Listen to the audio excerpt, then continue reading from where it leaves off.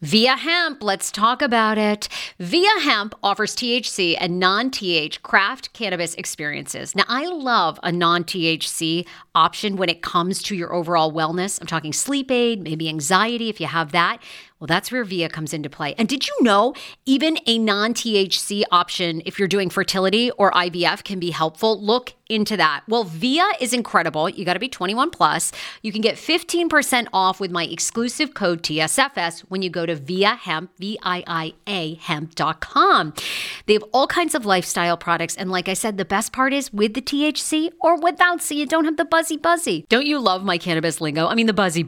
Anyway, I'm unique. What can I say? Look, order now. You're going to love Via Hemp. Use the code TSFS to receive 15% off and a one-time free sample of their award-winning gummies, 21 plus. That's viahemp.com, and use the code TSFS at checkout. Support the show. Tell them I sent you, and enhance your everyday life with Via Hemp. Summer is almost here. Don't you want to go to the beach with thicker, gorgeous, beautiful locks, and everyone goes, "Hey, I love your hair," and you go, "Nutrafol, baby." Something along that lines. Well, take the first step to visibly thicker, healthier hair. For a limited time, Nutrafol is offering my listeners $10 off your first month subscription and free shipping when you go to Nutrafol.com and you enter the promo code TSFS. Find out why over 4,500 healthcare professionals and hairstylists recommend Nutrafol for healthier hair. I recommend it. I've been taking Nutrafol for years. It's how I got my hair back thicker and not falling out in chunks after I had KJ. Now it's your turn. Nutrafol has been on with me for years, and that's because you all continue to buy, and it really works. I love it. Now it's your turn to love it too. Nutrafol.com, spelled Nutrafol.com with the promo code TSFS. That's Nutrafol.com with the promo code TSFS.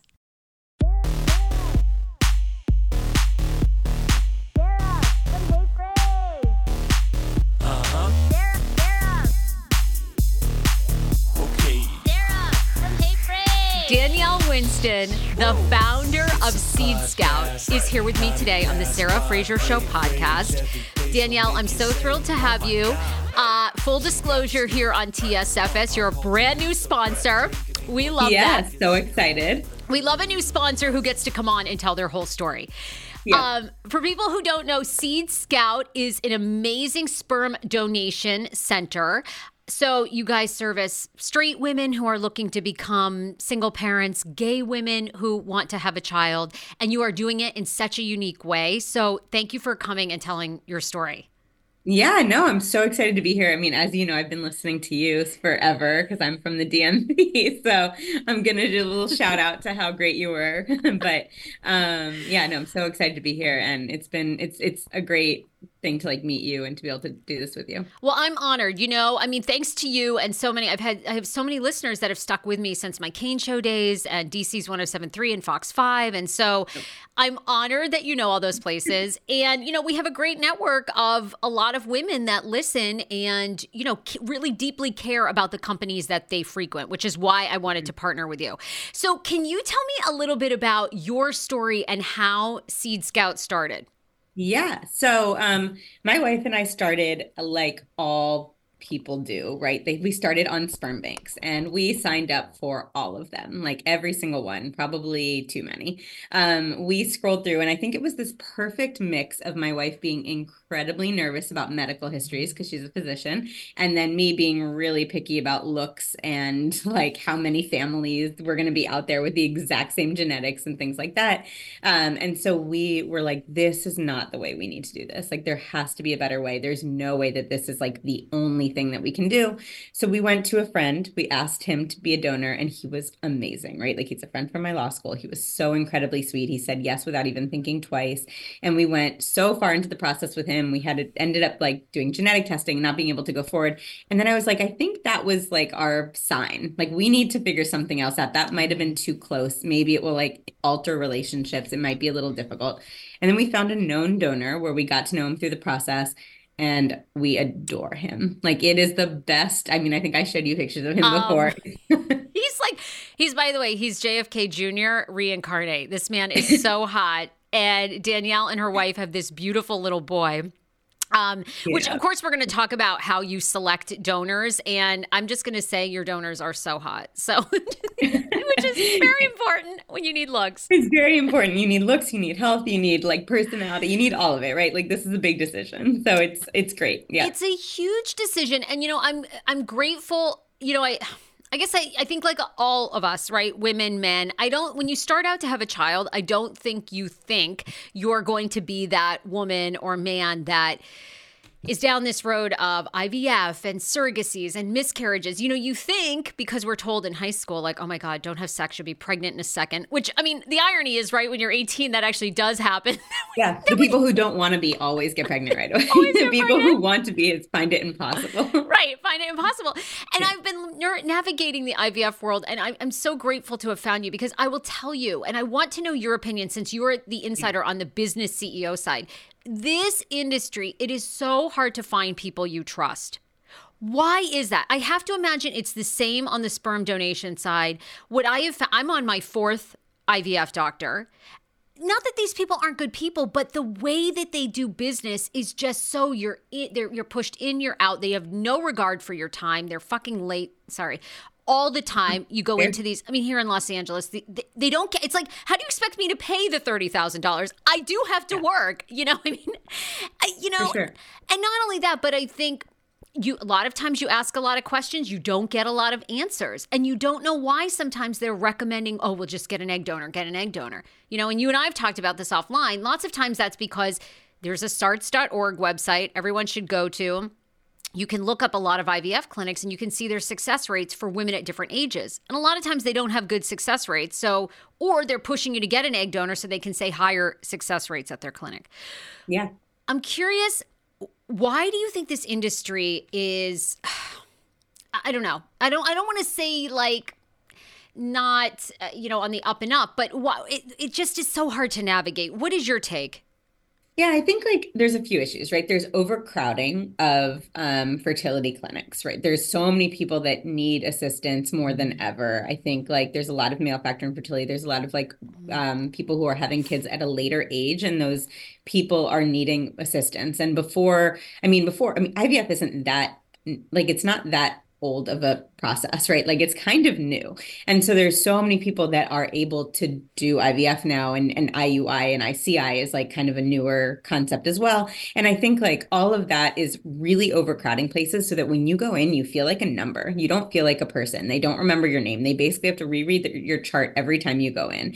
My wife and I went through like 4 different clinics before we found one that we loved. And we kept having to like move all the, paperwork over, and it was such a pain, but we found one at the end, and it's worth going through all of those things just to get to a place that accepts you and doesn't push you into like using an anonymous egg donor or sperm donor, or, pushing you into like doing things that don't necessarily align with how you want your family to be. This is like a lifelong decision, right? Like this is a decision you're making for yourself and you're making for your kids. And this is not something that should be treated lightly, where for them, it's the easiest path to like choose a donor that has like a number attached, no name. The vials or the like eggs arrive at their door and they just do the procedure. But for you, it's a lot more complicated, right? There's a whole history, there's a whole future of like how you're going to be interacting with that person, how your kids are going to be getting to know that person if they get their questions answered, if they're 400th in line to reach out as from like the same donor. So there's a lot of like issues. And I think finding a clinic that is more willing to work with people to create the families they want is the important part. What's unique about Seed Scout? Because you are really full disclosure with your donors. And thank you, by the way, for mentioning, other couples that come to see you are male infertility, which we are seeing more and more. Men's sperm have issues. So heterosexual couples are coming to see Seed Scout because, you want to start a family. All right, tell me about the process. You guys are so full disclosure with how you select your donors. And then when people come to you and they sign up for Seed Scout, tell us about it. Yeah, so we are a known sperm donor matchmaking agency. That is kind of what we do. And basically from start to finish, and from the second that you think you need a donor until the moment the sperm arrives at your clinic's door, we are with you and working with you the whole time. So when people sign up, they tell me kind of what they want in a donor. I show them as many options as possible. We have over 200 donors. So we kind of go through there and pick out the ones that might work for that client or couple person, whoever it is. And then we go through those options together. We tell them as much information as we possibly can gather. We get pictures of their family members. We get everything to be like, this is a person. This is not just DNA, right? You don't need to just see one baby picture and then have to decide a huge future for your kids. You get to see pictures of them at all ages, and parent pictures and sibling pictures and all that stuff. And then once people choose their donor, they get to meet with two of them. They choose who they want to move forward with. And we start going through all the steps. And it's a complicated process. There's a lot of barriers. So we want to make sure we are with them at every step, moving forward and just pushing them to, or like pushing the process to make sure that it keeps going, and finding them good providers and lawyers and everything like that. No, wait a minute. What do you mean meet them? So do Yeah. we actually meet our sperm donor when we work with Seed Scout? Yeah. So you meet them on video, Tell me and about a that. lot of our clients have flown out and met the donor that they've chosen because they think it's such an important decision. It's so cute. I get these pictures where it's like the client and the donor, and they're so happy. And then they both text me after being like, we love them, or I love them. It's so great. And then it's like such a nice feeling to know that people are happy and excited about having to bring a third person into a situation to create a baby, right? Everyone's dream is to create it with your partner. Can't always happen. So it's really nice to know that people are happy about it. All right, talk to me about that, because Yeah. I would imagine, in the egg donor world, as I've been finding out, my husband and I have had this discussion, it's like, oh, do I want to meet her, And I don't think I want to know her, because I think there's this level of fear, like, will she come back and try to say that that her eggs are our baby? Why do you think it's important that we should meet egg donors, sperm donors? Yeah, I think you're right? Like there's this whole, It's a little I think there's a fearful. fear. Yeah. There's a fear that like it's going to make people feel less like parents, right? It's going to make people feel like there is another person and I have to think of that other person, things like that. But that's that's a very short-sighted thing, right? So there's that fear, but then there's also the rest of your kids' lives. And so you kind of have to think like what's better for them. And the biggest thing that we found, and like the thing that really drove us into a known donor, is that we listen to what donor conceived people say. And I feel like the only thing you can do to figure out what your kids are going to feel in the future is listen to donor conceived people, right? And so there's people like Laura High, who's an advocate for donor conceived people, and she's incredible. She's standing up there saying like what they would have wanted if they could have had a choice. And part of it is lower family limits. Part of it is, having access to know the donor at a younger age. And like all that stuff is really important to be able to set your kids up for success, and to kind of lessen the psychological like impact of being donor conceived. Okay, now Yeah. just to clarify for our audience, Laura High was conceived with an egg donor, right? And she's Sperm now donor. Sperm donor. sperm Yeah. donor. Okay, thank you. Yeah. And she's on social media, and she talks about what? Tell the audience. She talks about so much. She talks about everything that has to do with sperm banks, or even sometimes egg banks or clinics or anything like that. And just kind of how unregulated the entire field is. And there's a lot of issues, right? There in the US, there is no cap on how many families a donor can donate to. I know, like, I mean, imagine doing 23andMe and having like 500 pages of like half siblings. Like that's scary. It's like, it's really intense for kids to have to grapple with. So she's out there trying to fight for that. She's also trying to fight for something that still blows my mind, that it's not illegal, but fertility fraud. So a doctor switching out sperm vials with their own vial, or with their own sperm, which they, just got in the back room of a doctor's office, right? Like that's not illegal in a lot of states, and doctors are able to kind of navigate their way around getting in trouble because they stop practicing in a state. They open up, they get licensed in another state, and then all of a sudden they can keep practicing in another state. And so they're never like barred from it's insane, right? There's so much out there that is just mind-boggling. Yes, that's why I wanted to work with you, because you guys at Seed Scout actually put a cap on how many on your sperm actual donators, right? They can only donate 3 times through your organization. They can donate to 3 different families, which there's no child limit. There's only family limits, right? So each family can have as many kids as they want, but they can't then in turn donate the embryos or sperm to someone else. So we're trying to keep it to 3 families. But what that doesn't stop is donors can have their own kids. They can donate to a family member if there's male factor infertility in the family, like a sister-in-law or cousin or anything like that. And then they can also donate to someone who they were friends with before sperm became a topic, right? We're not trying to alter their lives, but Sure. we're trying to also not have too many people out there with the same genetics. Like there's been stories of incest without even knowing, right? It's like, it's Yeah. wild. Yeah, it's And wild. probably as we all face more fertility issues, that's going to continue. That has to be on kids' minds. You told me about a guy, donor Dylan, who Yeah. is on social media. He's like, I mean, he's a young guy. I think he's what, 27, and now he's found out he's the father to like 96 children or something. And And the scariest part is that it's probably more like 250 because only 40% of approximately 40% of people actually like alert the banks that they've had a kid, and that's how they're counting it. And so like, yeah, absolutely. There's probably like 250 kids out there with his genetics. people should look him up. Actually, People Magazine, you and I talked about him, and Yeah. then People Magazine this past week featured him because he's going around to, or reaching out or whatever to the families that do know of him, and he's going to meet, the kids that he helped bring Yeah. into the Which is world. so sweet. He's so So kind, sweet. and I think he's on Yeah. like 96. And to your point, it's like, Yep. and okay, so let's talk about some of the dysfunction in this Yeah. IVF industry and why it is unregulated, because you brought that up.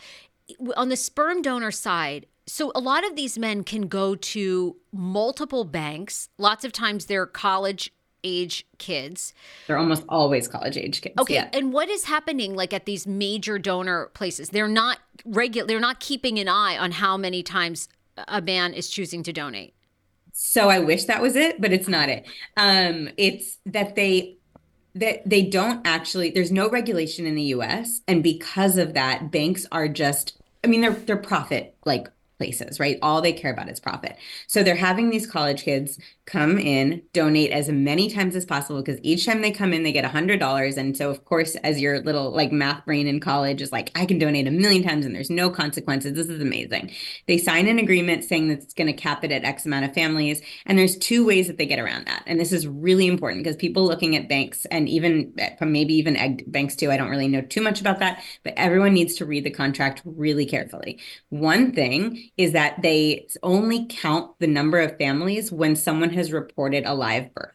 40% of people on average report live births. So when they say 40 families, you're really looking at like, 100 ish, 110 families.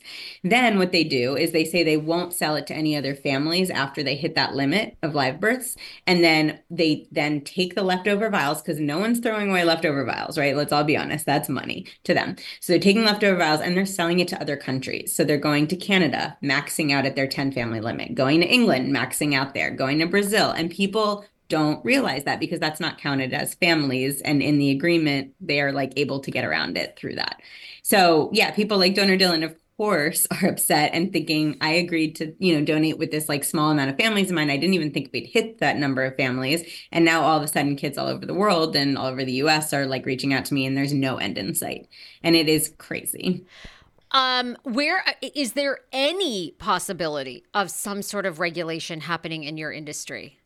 I would love that. I think Laura High and people like that are fighting so hard for that. There's also someone fighting because her son committed suicide because the donor had a really bad psychiatric history, and they didn't catch it.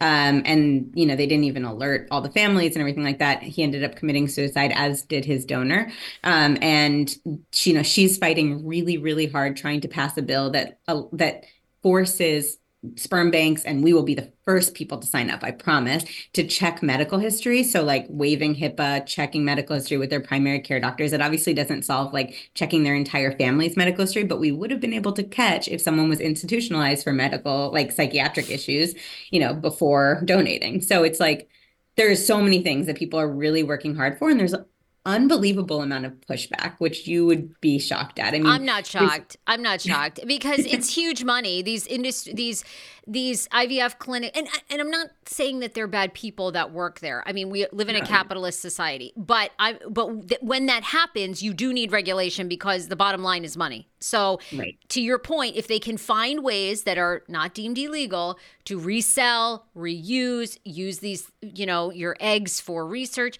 some of that is good, but they need checks and balances. We And do. our industry, this IVF world and sperm donation has like, I don't think people realize has none, none. Yeah, Like, none.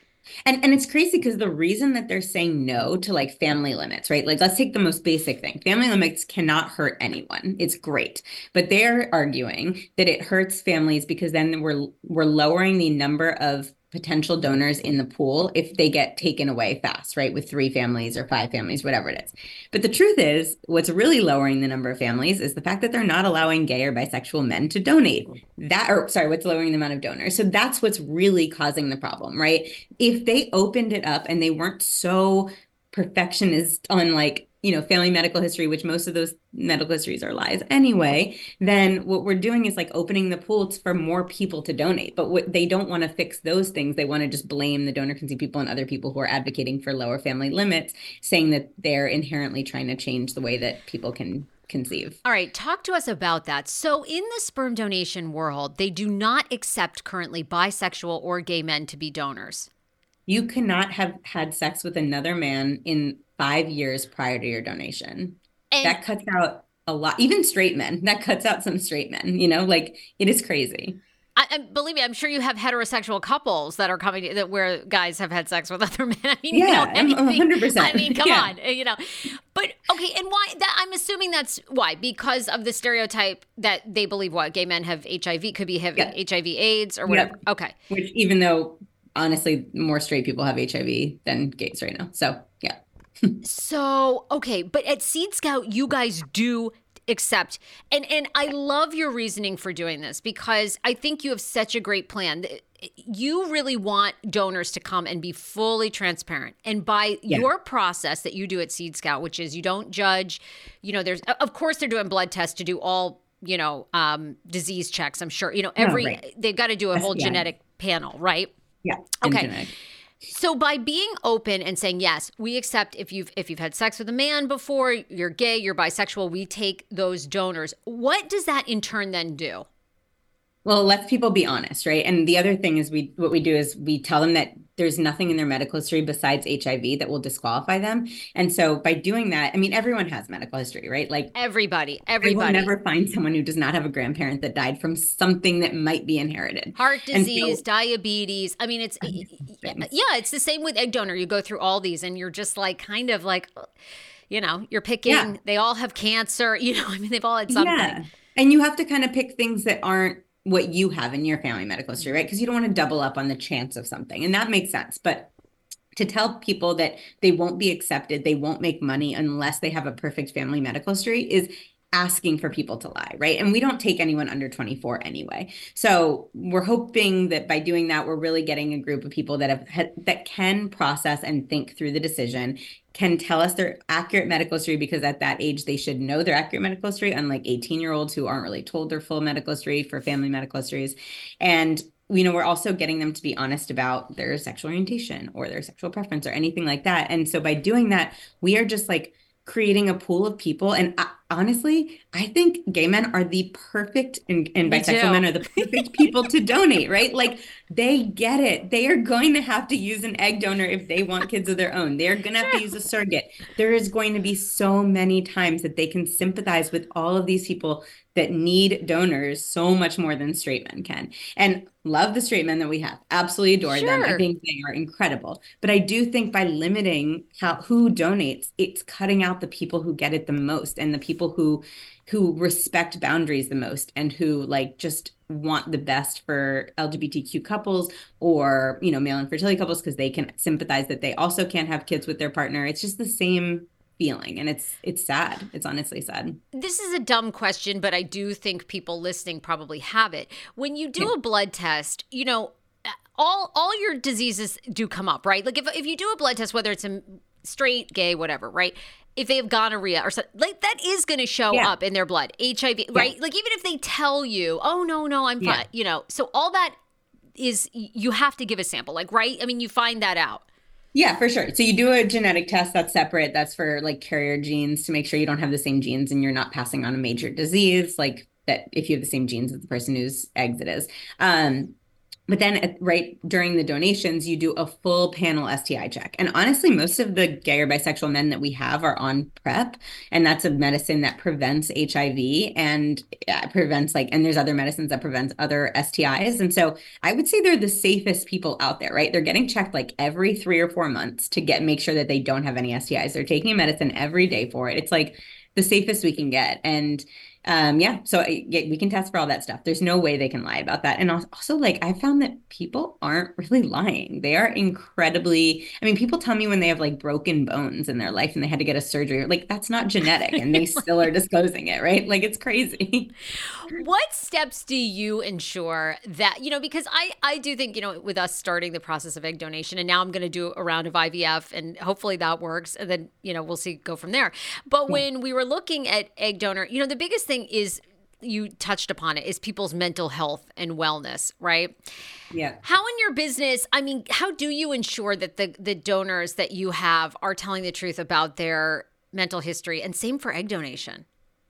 Yeah. So, well, first of all, I think a big issue is that sperm banks, they give incentives to people who work there if they can like talk up donors and make them seem amazing and sell more vials, then they get more money, right? And so, of course, like if there is a glaring red flag that maybe a donor has mental health issues that he's not disclosing, there's not much incentive for people who work there to like figure it out, right? Or to look into it deeper. So there's that. With us, we really, really wanted clients to meet the donor, to get to know them, to go through the steps with them and communicate with them so that they can also be another like set of eyes on the donor. So it's not just trusting us that we think that they're mentally stable and that there's no other red flags, right? And then the other thing that we do, which I think is pretty mandatory at most clinics, is that we make sure that the donor is going through 2 psychological evaluations. And so this is with a mental health professional. The first evaluation is the donor and the mental health professional, and it's just to make sure that the mental health professional agrees that he's an okay donor, that there's no red flags that make the professional think that maybe he doesn't understand or that like he's a donor, or maybe thinks he's a parent or anything like that, right? We're just like looking for any sort of mental health issues that might be there. And then the second appointment is to make sure that everyone is on the same page about involvement and communication and all of the things that might happen. And so by doing that, you're getting 2 exposures to a mental health professional. And like, at that point, so many people have met this donor that like someone had to have picked up on it, right? Yeah. Yeah, absolutely. And that's a big thing, I think, for all of us worrying about egg donation, or, is what is their mental health, and are they, healthy, and disclosing that, For sure. for us to know. What else? Like, what do you think is the most important questions? Because I've learned so much in the IVF world, mostly that, finding amazing people like you and really asking around and finding clinics that are ethical, that have ethical standards. The starts.org numbers are great for people to go look at, but those can be manipulated. So you have to kind of do your research there. But are there other questions as an insider that somebody, if they're coming to you, Seed Scout, sperm donation, or looking to get into the fertility world in any way, should ask? Yeah. So I would ask, if we're talking about like sperm banks, I would ask 100% how many families and how is that counted? What happens to the leftover vials? Can it be sold internationally? Is that counted towards the limit, right? Those are the 2 big questions for family limits. The other thing I would really try to look into is how they recruit donors. Are they going on college campuses and putting up signs and throwing parties at fraternities? Because those people aren't necessarily the best people to be donors. So just checking the age of the donor, checking how they're recruiting it. And then I would say also to be really wary of people who don't have medical history, right? Like people who are reporting that everyone in their family is perfectly healthy and everyone lived till 95 and no one died of anything like substantial, no cancers. Like, I mean, come on, everyone knows that can't be right. So just to be really careful about it. And it's better to know and for there to be more medical history than to not know and to be taking, stabs in the dark, like to try to figure out what to screen kids for at an early age to protect them. Oh, that's so helpful. So good. And, it's amazing the work you do, because you get to help people every day create the family of their dreams. I have to imagine, Danielle, for you and your wife, it's so rewarding. And having gone through the process, like what for you is the best part of working in this business? Oh my God. Well, I came from being a lawyer and nothing about that was rewarding. So I will say everything is different. No one had to Oh twist my wait, you arm didn't to stop law. you didn't. What kind of lawyer were you? Like corporate and like it was not for me. This is more my field. You have to be a Um unique breed to be a good attorney. I mean, you really just have to like to read and I don't know, like dissect and like words. stay in your office and not talk to anyone for days at a time. Yeah, Yes. that's the kind of person you need to be. No, but I would say the best thing is to like it's when people tell me that they really dreaded this process and they didn't want to have to pick someone else to like start a family with. They really wanted to do it with their partner, and for whatever reason, it didn't work out. And then for them to come to me at the end and say, "You have made this fun. You have made this Oh, enjoyable. We love the donor. We thought we wanted no contact at all, but honestly, like after meeting him, we aren't like, we don't feel like badly about him or him being in our kids' lives at all. And we feel like he's going to be a good influence." And that is like the best feeling in the world because that's what we felt. And I want everyone to feel that way so badly. oh my God, yeah. And by the way, people can see the fabulous donor to you and your wife on your website. Yep. So yeah, well, believe me, I'd want him in my life. Yeah, he's the best. And he's also like just as kind as he is hot too, which I'm like, how? I mean, they make people differently in Italy. I honestly think Oh, that. they do. Tell us about how long from start to finish on average does it take to pick a donor, a sperm donor in your world, get that sperm and of course, then it depends on the woman, right? I mean, some women use, my dear friends who are a lesbian couple used IUI and Yeah. amazingly, got pregnant like the first time both of them used IUI. I It know. never happens, by Never the way. happens. Never. And they have 3 beautiful children. But so give us an estimate of like how long it usually takes. Yeah, I would say somewhere between 3 to 5 weeks to pick a donor. And then I would say to go through the steps, anywhere from a month and a half if the donor's already donated, done all the testing, to 3 months if people work quickly and go through all the steps. I mean, there's like a whole 3 week wait of a genetic test. So that's kind of what's slowing it down the most. But otherwise, it's not that long. It's just a lot more work than being able to like buy vials of sperm like you're buying shoes on a website, right? Like that should not be how this is. But anyway. I definitely want to talk about price. I'm always full disclosure with my Yeah. audience.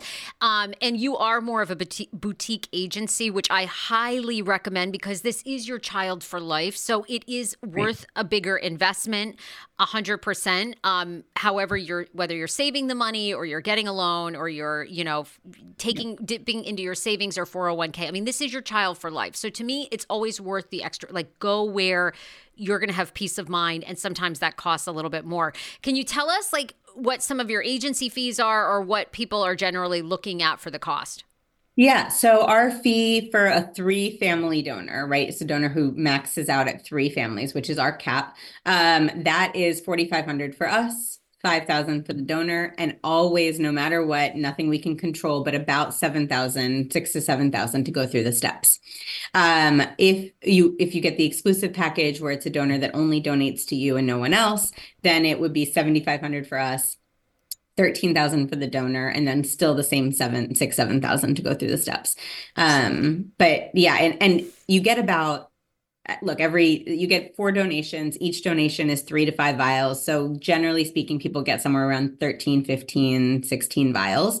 And so if you start doing the math, it's like 1,800 on a sperm bank and you end up saving money. It's just that it's more upfront than it is in the like, if you're buying a few vials at a time. Oh my God, that's so great to know. And I just feel like too, when you're doing this process, having, you go to some of these bigger clinics, it's like, you just don't even have access to anybody that can talk it through. And I know you personally, and I can imagine everybody at Seed Scout is, like you said, very hands-on, which this is such an intimate process. Like to me, that is worth the extra money. And like you and I have talked about, I'm going to outside of San Francisco to have my IVF retrieval done because they are sort of the one clinic. I mean, they really take the time to like talk to you and, they're giving you their personal cell phone.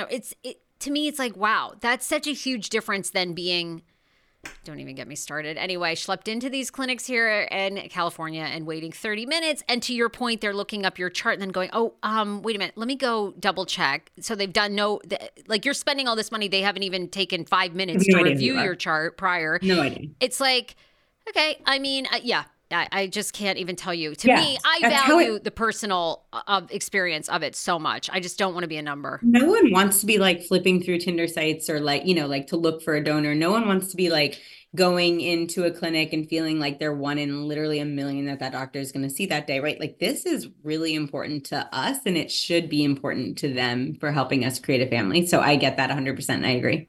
I want to ask you too, as a lesbian couple, how important was it for you and your wife to have a child? Like to me, I hated kids until I was 35 and now I'm obsessed.